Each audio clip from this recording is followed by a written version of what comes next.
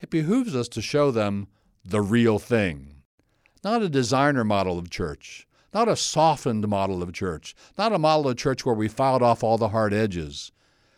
No, it behooves us to show them the real thing, not a seeker-friendly. If we show them a watered-down seeker-friendly version, when are we ever going to later show them the real thing? In the Word of God, I will build my house. I will build my house. Welcome to Grounded. I'm Steve Hartland, pastor at Cornerstone Community Church here in Joppa, Maryland, and this is episode number 2. So congratulations, you're with us at episode number 2. Thank you for helping get this off the ground and make it a real event. So here is today's topic. I'm going to introduce it in several ways. Way number 1, here's today's topic. Who is church for? I know some of you who teach English grammar would make that. For whom is church? For whom does church exist? I don't care. Who is church for? In other words, we got to decide, and we're going to try and decide today. We're going to help you decide. Is church primarily for reaching non-Christians? Is that what church is for? Is church primarily a place so you can invite your friends, they'll feel comfortable about it, we'll avoid topics that don't offend them, we'll stay off of parts of the Bible that they don't need to hear or won't get? Is that what church is primarily for? Or is church primarily for believers and edifying them up? Here's a subpoint of that, another way of introducing the question. Who is our preaching for? So I bring this up because people who I love, well-meaning people, great people, I'm not complaining about anybody, but people will periodically say to me, Pastor Steve, with you preaching the way you are, I don't feel like I can bring my non-converted friends. So it's like they have heard this from other places. That's why they've got it. We're being handed a new yardstick by which we measure what happens in church. And the new yardstick is this. It's like, this is the bottom line. Can I bring my non-saved friends to it and it'll all be okay and they'll like it and it'll work well for them? Or if I bring my non-Christian friends, are there things that might offend them? Are there things they might not like? Are there parts of the Bible I'd rather not expose them to until they know Jesus Christ? So who is church for? Who is preaching for? And this matters because, man, there are churches all around. There are pastors who, well, I don't want to sound mean. I'll be mean. Frankly, they ought to know better. The Bible tells us that church is for believers. Well, it's for God, so God's pleased in it. But secondly, it's for believers. And only thirdly, in a tertiary way, might it be, and hopefully it will be, for non-Christians. So what we're asking is church for non-Christians mainly? And the answer is no. Here's where we're going to start, building the answer. So number 1, we're going to think about bibliology, the doctrine of the Bible. So people don't seem to know. I want you to know. I want us to understand that when we ask a question like, let's see, for whom is church? Is church for them or is church for them? We don't just make up our mind. We don't reason about it a little bit and say, I think it would be better if it goes that way. I think better that way. What do? We go to the Bible. This is Bibliology 101. We test all things by Scripture. We take all things to Scripture. We say, does the Bible speak about that? If the Bible doesn't speak about it, then we probably have freedom. We can go this way or that way. But where the Bible speaks, wow, we want to get underneath that. We want to get behind that. We want to go with what the Bible says. So the Bible speaks and tells us how to do church. The Bible gives us ecclesiology, and pastors are responsible to know biblical ecclesiology. But let's stay with the Bible for a minute.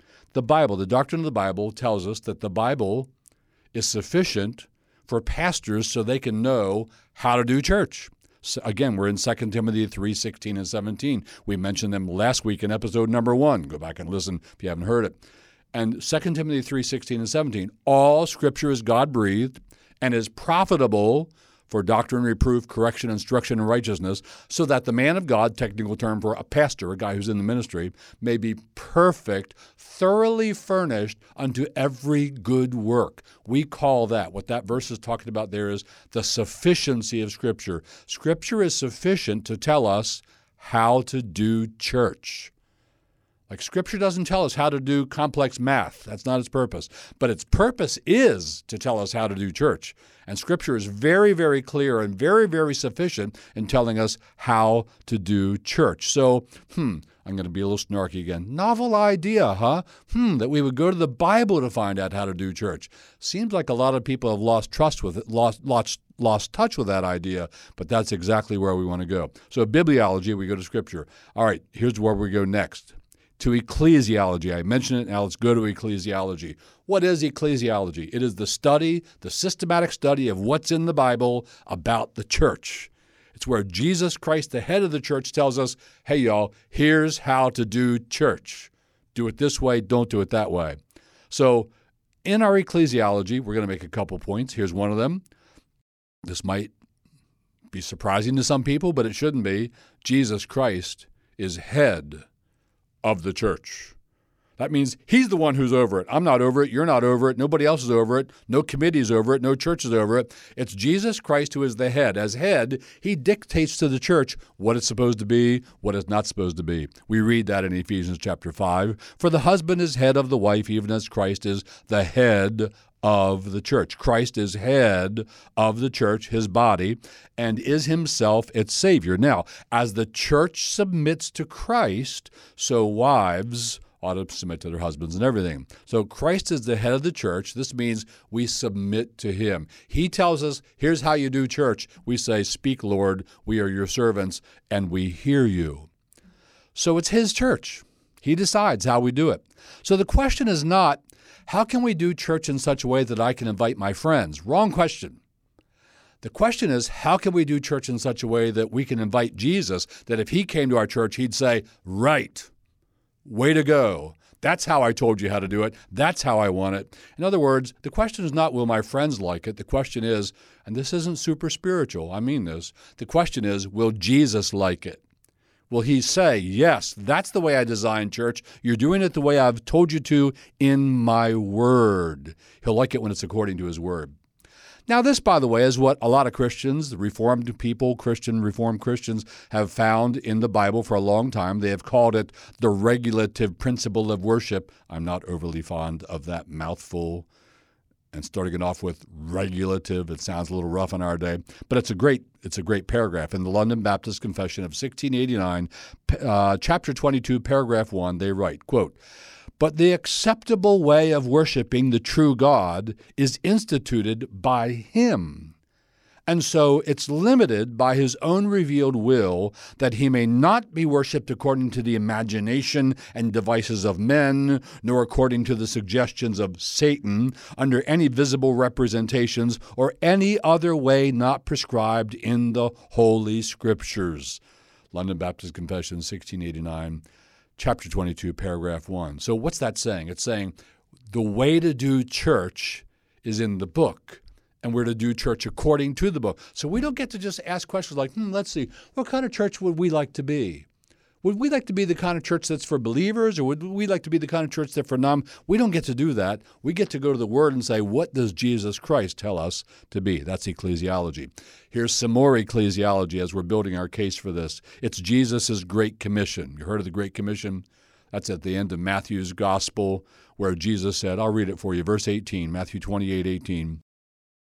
And Jesus came and said to them, all authority in heaven and on earth has been given to me. So in other words, we should listen to what he says and do it. All right? He has all authority in heaven and earth. So he tells us what to do. Go therefore and make disciples of all nations, baptizing them in the name of the Father and of the Son and of the Holy Spirit. Now listen to what comes next. This comes with all the authority of Jesus. What are we supposed to do in the church? What is the church supposed to do when it gathers? What are we supposed to do with God's people? Jesus says, once you baptize some believers and you have them there in your assembly, teaching them to observe all that I have commanded you. How much was that? All. You're supposed to teach my disciples everything I've commanded. So you don't get to say, let's see, which parts of what Jesus said would be good for my non-Christian friends and which parts would just be confusing and offensive, and I'll leave those parts out and we'll only do the good parts. No, Jesus says, I want you to teach them all all that I have commanded you, and behold, I'm with you always to the end of the age. In other words, keep doing this till I return.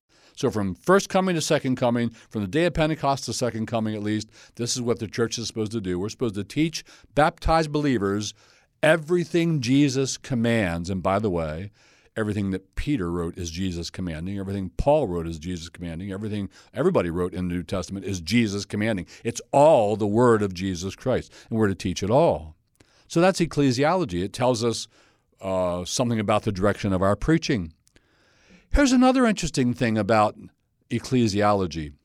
What if it's unpopular in our day to do what Jesus said? What if it's unpopular? There are certain texts that'll be unpopular. Man, don't preach that, Pastor Steve. I can't bring my friends if you're going to preach that kind of stuff.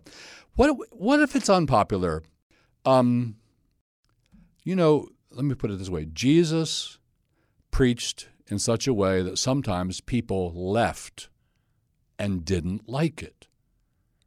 He was sometimes unpopular.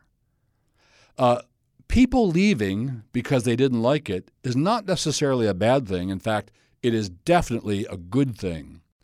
If you're a healthy church and people are coming in and they all like you, they all say, wow, that was wonderful, you're not a healthy church. There's something wrong. Because we know about human nature. We know about human fallenness. We even know that all Christians won't necessarily get their expectations for a church right. And if everybody speaks well of you, Jesus says, Luke 6:26, well, woe to you. Woe to you when all men speak well of you. And there was this other time, it's recorded in John's Gospel in chapter 6. In fact, it's a verse with an ominous verse number. It's John 6:66. John 6:66. And it fits that number. It says, after this, Jesus is teaching on some hard stuff, not seeker-friendly stuff. After this, many of his disciples turned back and no longer walked with him. They were like, okay, that was too far. I'm done. I don't go with him anymore. They turned back and no longer walked with him. Do you want to criticize Jesus for that? Do you want to say, Jesus, you needed that to be more nuanced? Look, you offended them. They're walking away. You're not doing this right, Jesus. You shouldn't bring those parts out yet. Your message needs to be more seeker-friendly and more palatable. No, you don't want to criticize Jesus. In fact, Jesus went on to say, verse 67, so Jesus said to the 12, do you want to go away as well? And they all said, no, because you have the words of life. Where else would we go? And then Jesus goes on to say, actually, I'm paraphrasing it here, one more of you is going to go. His name is Judas. So if you're doing things right, you're going to have people not like it. If you're doing things right, you're going to have people offended. Now, I'm not saying you ought to be as stupid as you can be and unnecessarily offend them. That would be a bad thing. But if you're being like Jesus Christ, and if you're being, frankly, like all of his apostles, there are always going to be people who aren't going to like your message. John talks about this, 1 John 2:19. He talks about people who have left the church. I don't want that anymore. I'm done with that. He says, they went out from us, but they were not of us. For if they had been of us, they would have continued with us. But they went out that it might become plain that they are not all of us, 1 John 2:19. Now, he's not talking about some believer who decides, you know what, I'd do better in that church, I'm leaving this church. That's not it. He's talking about people who say, I'm leaving the faith. I'm leaving church. I'm leaving Christ. I'm leaving the Bible. I don't want what's in this church. They went out because they were not really of us. Any healthy church has a steady flow of people coming in and a steady flow of people going out. You just hope that your flow coming in is bigger than your flow going out. But if there aren't people leaving, you're not a church. What are you? You're an amusement park. You're an entertainment. You're something that isn't the church of Jesus Christ. So, Jesus' Great Commission, teach them everything. They won't always like it all. Some of them will leave. Now, some more ecclesiology building our case that church is for the people of God. Primarily it is for believers and not for non-Christians. And so we don't tweak it. We don't design our church. We don't twist it according to what non-Christians will like. So here's some more ecclesiology. But first, before we get to it, let me just take a moment and say, hey, if you're liking this podcast, please write us a short review. That'll be a help. Thank you very much. Back to our ecclesiology. All right, so here we go. So Scripture, I want to make this point, man. Are you ready? Hit pause. Get a drink of water or something. I really want you to hear this point.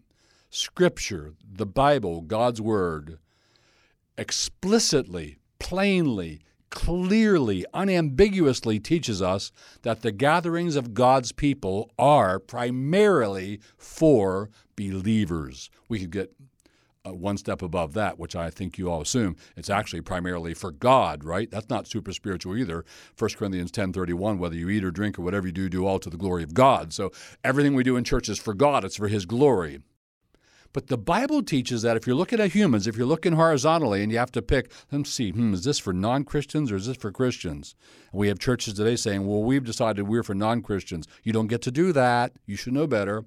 So what I'm proposing to you now is, what I'm hoping to convince you of now is, Scripture expressly, plainly, clearly tells us that the gatherings of God's people are primarily for believers, for their edification. So I'm going to take you right to 1 Corinthians 14, and let me just give you some setup for 1 Corinthians 14.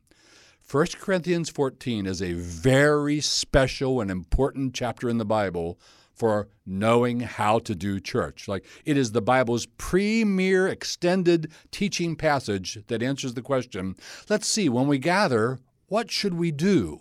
Like, that's taught in the entirety of 1 Corinthians 14, like nowhere else in all of God's Word. Got to watch the microphone there, Steve. So what does 1 Corinthians 14 tell us? Does it say, now look, when you gather together, use this yardstick, measure things by this. Will it make sense to your non-believing friends? If not, change it, tone it down, shift it. Will it be unnecessarily offensive? If it's going to be offensive to them, change it. Is that what the chapter says to us? What does the chapter say? So here's what I want to tell you. 7 times in the chapters, sometimes it's a noun, sometimes it's a verb, Paul uses the word oikodomeo, that's the verb form, or oikodomos, that's the noun form, and it means to build up or to be built. Build up, build up, build up. And he summarizes it in verse 26, 1 Corinthians 14:26. What then, brothers? Like, I've done all this teaching. Let me give you a bottom line here. What then, brothers? When you come together, all right, that's church. Each one has a hymn, a lesson, a revelation, a tongue, or an interpretation. And then he gives us this broad, overarching general principle. Let all things be done for edification. Let me read you that again. Let all things be done for building up believers. See, there's evangelism, that's reaching non-Christians. There's edification, that's building up believers. And Paul says, when you gather, here's your yardstick. Measure everything by this. Will it build up believers? Will it strengthen my people? That is what church is for. That's what we're told to do by the head of the church, using Paul's pen. Paul's writings are the Lord's commands. This is Jesus' commands that are to be taught to his people. And nothing could be more clear than that the head of the church, in his word, here tells us the measuring stick is, will it build up believers?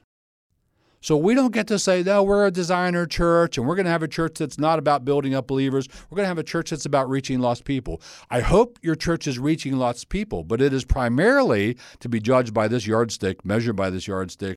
Is it edifying believers? Well, what about unbelievers? They are in 1 Corinthians 14. They make a couple little appearances, and Paul says in one place, so if some unbelievers come in and blah, blah, blah, and then he narrows that sum down to very few. He says later, so if an unbeliever comes in. So I want you to note this.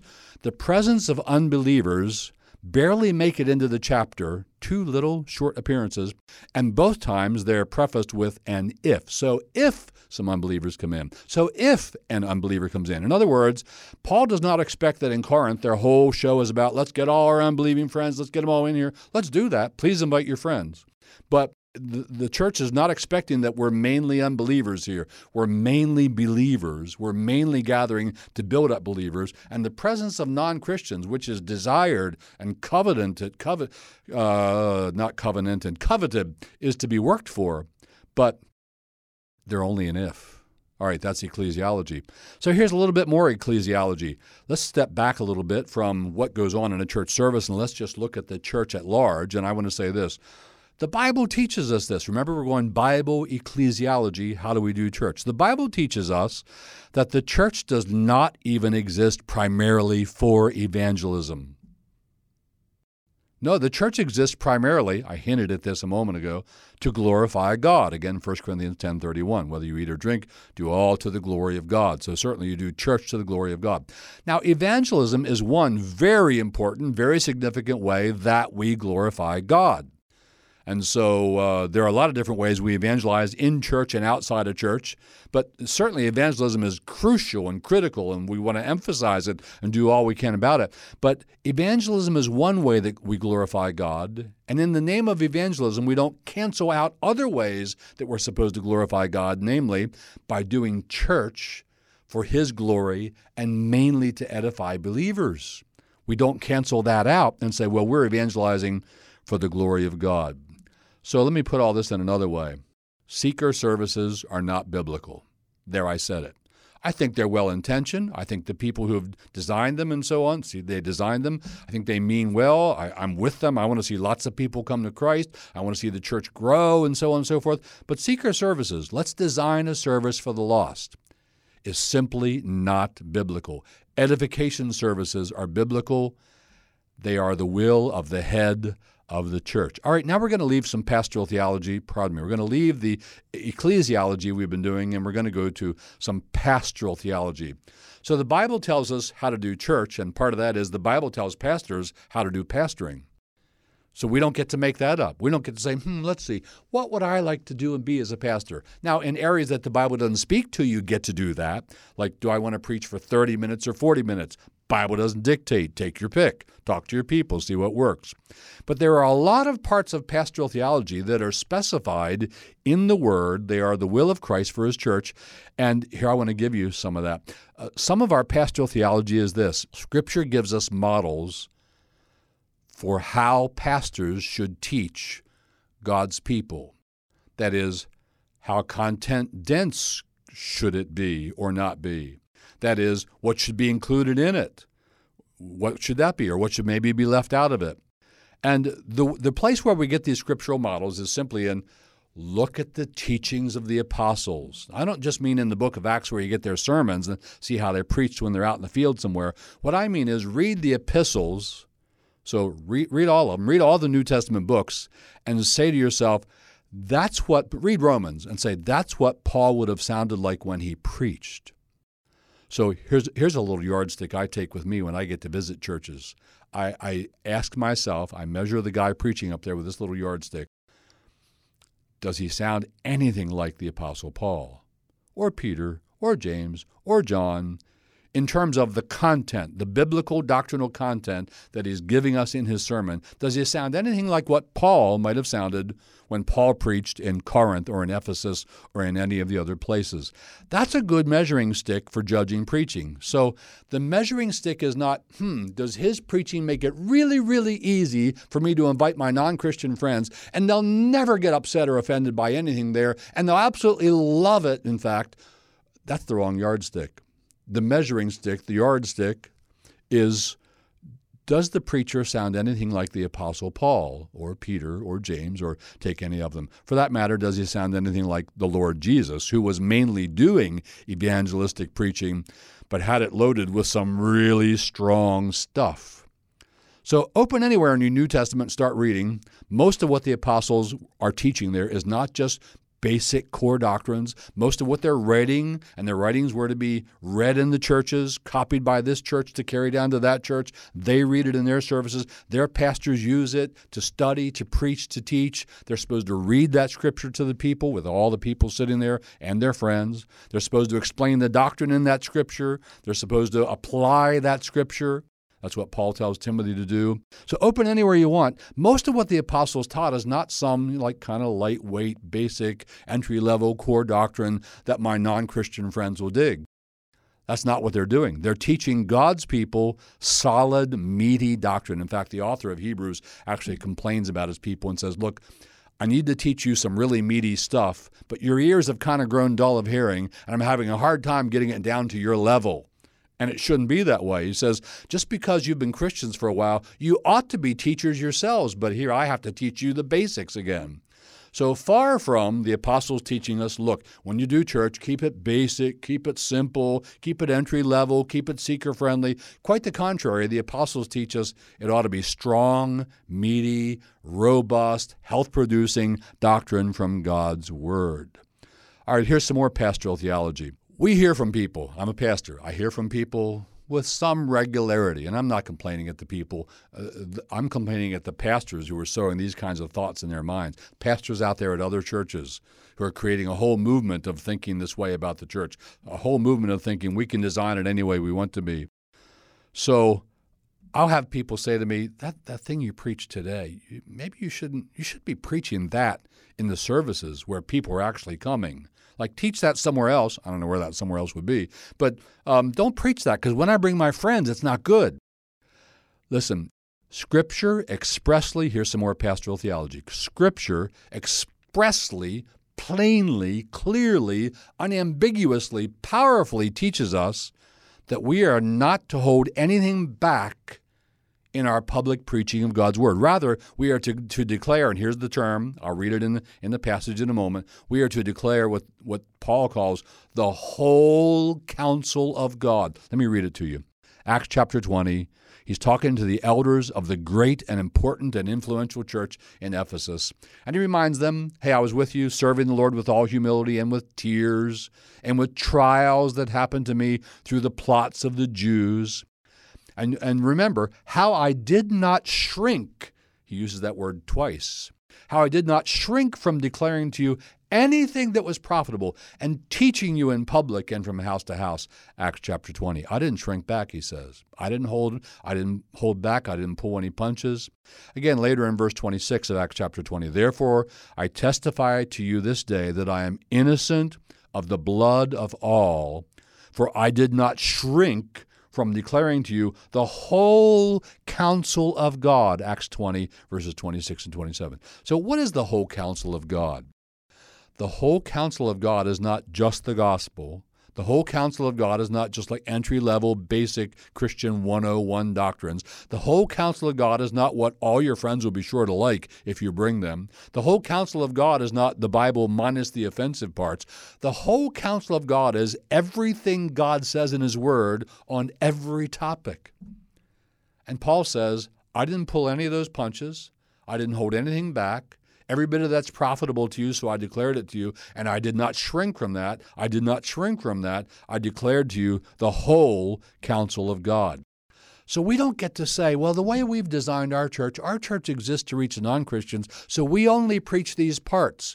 You don't get to do that. Biblical Christianity is apostolic. To the extent that it is not apostolic, it is not biblical Christianity. And so we have to say, what do the apostles, who are giving us Christ's law, Christ's word, what do the apostles tell us to do in our preaching? Here's what they tell us to do. Preach the whole counsel of God.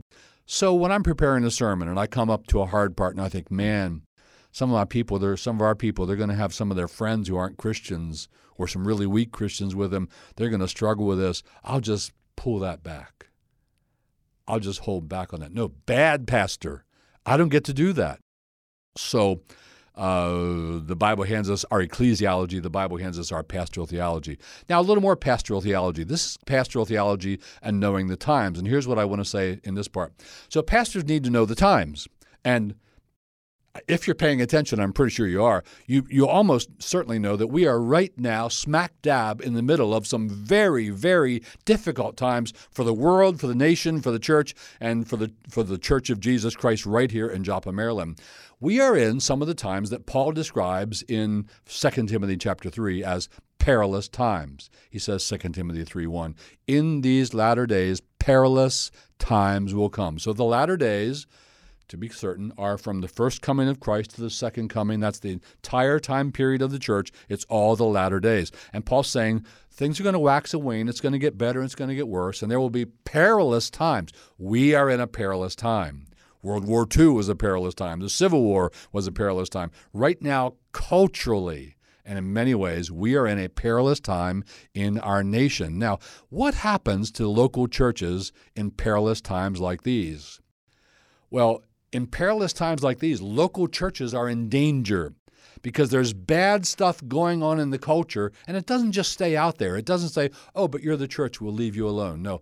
In perilous times, when evil is increasing and abounding in a culture, and it is in ours, that evil is trying to arise from within a church And that evil was trying to come in from outside a church, and Paul tells the Ephesian elders that, Acts 20, verses 29 and following. Let me read it to you.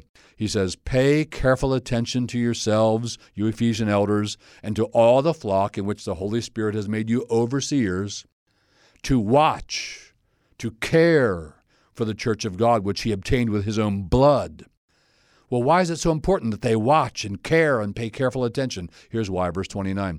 "I know that after my departure, fierce wolves will come in among you, not sparing the flock." And what I'm saying is, during perilous times, the number of wolves and the ferocity of wolves is on the increase.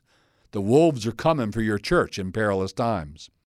And it's not just wolves coming in from outside. He goes on, verse 30, "And from among your own selves will arise men speaking twisted things to draw away the disciples after them. Therefore, be alert, watch, remembering that for 3 years I did not cease night or day to admonish everyone with tears." So we're in one of Paul's perilous times. In perilous times, evil is increasing and abounding, and that evil that's increasing and abounding wants to show up inside your church, wants to come in from outside and rise up from within. And so it behooves pastors to really watch and to really teach and to really protect the flock from the wolves that are trying to come in perilous days like these. In other words, if we don't point out the errors of our day, if we don't possibly offend people who are showing up to look in one day, maybe they're not believers, maybe they're very untaught believers, and they're showing up, if we don't risk offending them while we warn our people of the dangers that are trying to come in, about the wolves that are trying to come in, then pretty soon we won't have a church. The wolves will eat it up, and it will turn into what the Bible calls, Revelation 2:9 and 3:9, a synagogue of Satan. How do churches go liberal? How come so many churches go liberal? They start off theologically sound, and one day they wind up liberal. They like go south biblically and theologically. How does that happen? And it happens again and again and again and again, and not just churches, but theological institutions. It's hard to keep a church for long from going liberal. What happens when churches go liberal? Who failed to do what? That's exactly what happened. Somebody failed to watch. Somebody failed to preach about the liberalism that's trying to get in. Yeah, but Pastor, that'll offend my friends if you preach about that. Sorry, we got to protect the church right now. We're out for the life of our church here. So it's hard to be winsome and nuanced and leave out or soften the hard parts and not have wolves eat your church. That's some pastoral theology. Now I want to go and hang in with me. We're almost finished. Now I want to go to some what I'll call pedagogy. This is just plain old pedagogy. This is how to do teaching.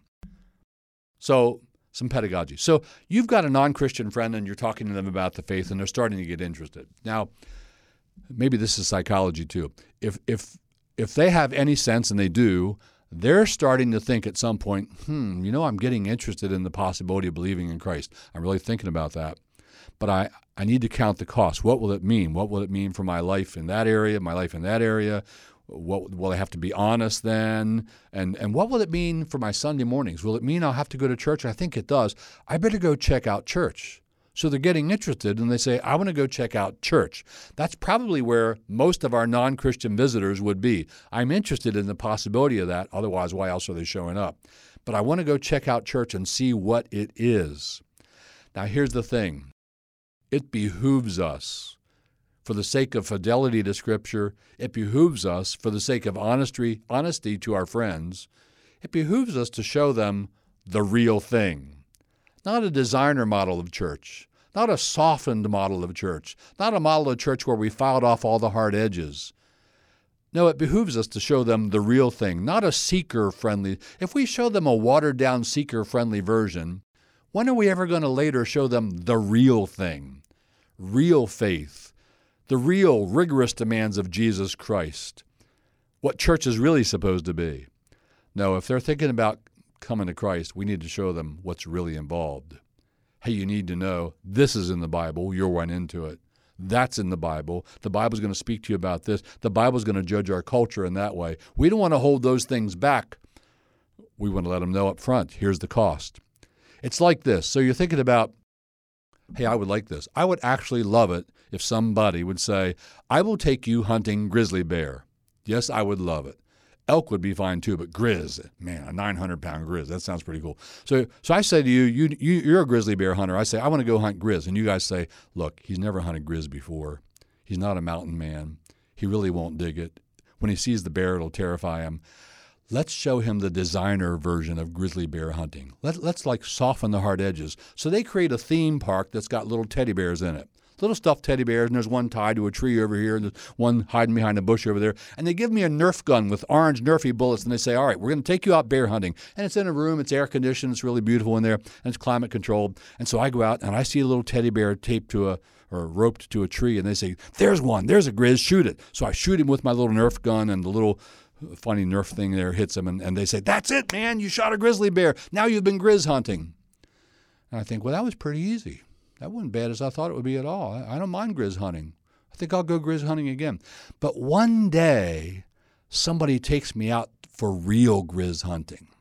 And I meet a real grizz. And I see you have to hike 3 days up into the mountains to even get where the grizzly bear is to start with. And this thing is rigorous, man. And why didn't they tell me that to start with? I might not have done this grizz hunt. We don't want to do that to our non-Christian friends. Now, here's what we don't want to do to them. Paul talked about that kind of thing. In 2 Corinthians 4, starting in verse 1, Paul says, therefore, having this ministry by the mercy of God, we do not lose heart, but we have renounced disgraceful, underhanded ways. It's disgraceful and underhanded when you don't tell people what's really involved. We've renounced that. We've renounced disgraceful, underhanded ways. We refuse to practice cunning. Hey, let's be cunning. Let's hold back this part. Let's not expose them to that part. Let's design a thing that they'll really like, but it's not really the real faith. We have renounced disgraceful, underhanded ways. We refuse to practice cunning or to tamper with God's word. Wow. Did you hear that? We don't get to tamper with God's word. I'll preach this part. I'll hold off on that. We'll overlook that because that might not be good for the seekers in our services. No. We refuse to practice cunning or to tamper with God's word, but by the open statement of the truth, we would commend ourselves to everyone's conscience in the sight of God. And even if our gospel's veiled and they don't see it and they don't see the light, and it's veiled to those who are perishing. So, if I'm not mistaken, biblical Christianity is a most rigorous faith. So rigorous that Jesus, kind of using an exaggeration for effect, says, hey, if your right hand offends you, cut it off. If your right eye offends you, pluck it out, meaning it's going to be very radical following me. We need to tell people that up front. He did. We don't want to take the winsome and nuanced approach. People claim we should be very, very winsome. We should be very, very nuanced. Well, somebody else claimed, and I like this more, somebody else claimed that one of the problems with current American Christianity is nobody's getting stoned. I don't mean stoned like with pot. I mean stoned with stones. Like apostles got stoned. Every one of them was a martyr in one way or another. Only John lived. Jesus was crucified. Do you want to say to Jesus, Lord Jesus, you should have been more winsome. You might have won them. You wouldn't have been crucified. You should have been winsome. They would have let you publish in their equivalent of the New York Times. You should have been more nuanced. And they would have said, oh, we appreciate him. You should have distanced yourself from the radical kinds of Christians in your day. No, the Lord Jesus was not that way nuanced. He was not that way winsome, and they crucified him. Problem with American Christianity, not many people are getting crucified or stoned. All right, I got just a couple more points. Hang in there with me. I want you to hear this next one, please. We're going to switch to what is called soteriology. What is soteriology? Soteriology is the doctrines of how people get saved. How does it really work? Now, there are many parts to all of that, but here's a part of soteriology I want you to consider. I believe, at our church we believe in the sovereignty of God in human salvation. In other words, when God saves someone, He's the mover, He saves them. They will come to faith. He sends His Spirit into their hearts in the day of His power. His Word proves effectual. We believe in effectual calling. The Spirit uses the Word and calls them savingly to Jesus Christ, and they repent and they believe. Now, when God does that, He does a lot of other things in them, and one of them is He gives them something that Paul calls the love of the truth. 2 Thessalonians 2:10, Paul's talking about people who did not receive a love of the truth. They rejected the message. But when God is saving somebody, He's doing a lot of things in them. He's regenerating them. He's giving them new hearts that love new things, and they receive a love of the truth. The Church of Jesus Christ, the preaching in the Church of Jesus Christ, is to require of you a love of the truth for you to love the church. If you don't love the truth, then you won't love the church, and you won't love the message, because we're supposed to give you the truth. So at Cornerstone Joppa, we're going to seek, by the grace of God, we're going to seek to stick to a biblical ecclesiology, a biblical pastoral theology, a biblical soteriology. We're not taking the winsome and nuanced route. We're not trying to be smarter than Paul. We're not trying to avoid martyrdom. That's what some people are doing when they say, I can't invite my friends. If I invite my friends to hear the real thing, they might martyr me. Maybe not literally and physically. They might martyr me, like it might damage my friendship, and I'm not willing to suffer damage to my friendship. Shame. Jesus was. The apostles were. They were martyred. They lost friends. Finally, I want to talk about the ill effects of changing church. What happens when you design a church for non-Christian people? One, it guts the church of her doctrinal core, of her doctrinal roots, of her doctrinal center. And it's only a matter of time after you do that your whole church will wind up getting weaker and weaker and go liberal. Theologically, it'll go south. You lose your church. It ushers in a vast stupidity, a biblical ignorance of things that Christians are supposed to know. It starves the sheep who are supposed to be fed. What does Jesus say to His disciples, and to John in specific, John 21:15-16, Peter, do you love me? He says it to Peter. Peter, do you love me? Yes, I love you, Lord. Feed my sheep. Peter, do you love me? Yes, I love you, Lord. Tend my lambs. Peter, do you love me? Peter's getting a little annoyed. Lord, you know all things. You know that I love you. And Peter says again, feed my sheep. Feed my sheep, tend my lambs, feed my sheep. I'm a pastor. I'm supposed to feed His sheep, not starve the sheep. And in a lot of churches where there's the seeker mentality, the sheep are being starved. Furthermore, if you change the church, it fails to expose the visiting non-Christians to real Christianity. And you might win more people, win in quotes, but what have you won them to? What do they believe they have believed in? What faith have they come to? So, please invite your friends to Cornerstone Community Church. They're getting interested. Guess what they need? They need exposure to the real deal. They need to hear the Word of God taught in a way that's mature and fitting for mature Christians. Don't take your friends grizz hunting for a church this week. In the little teddy bear church, expose them to the real thing. All right, that's it for today. Who's church for? It's for God. It's to please Him. It's for His people. It's to edify them. It's for the lost people. It's to help bring them in. Don't change the church to bring in the lost. All right, that's it for today. But just before I let you go, let me remind you, Grounded comes out twice a month. You can find it on all your major platforms. Thanks for being here today.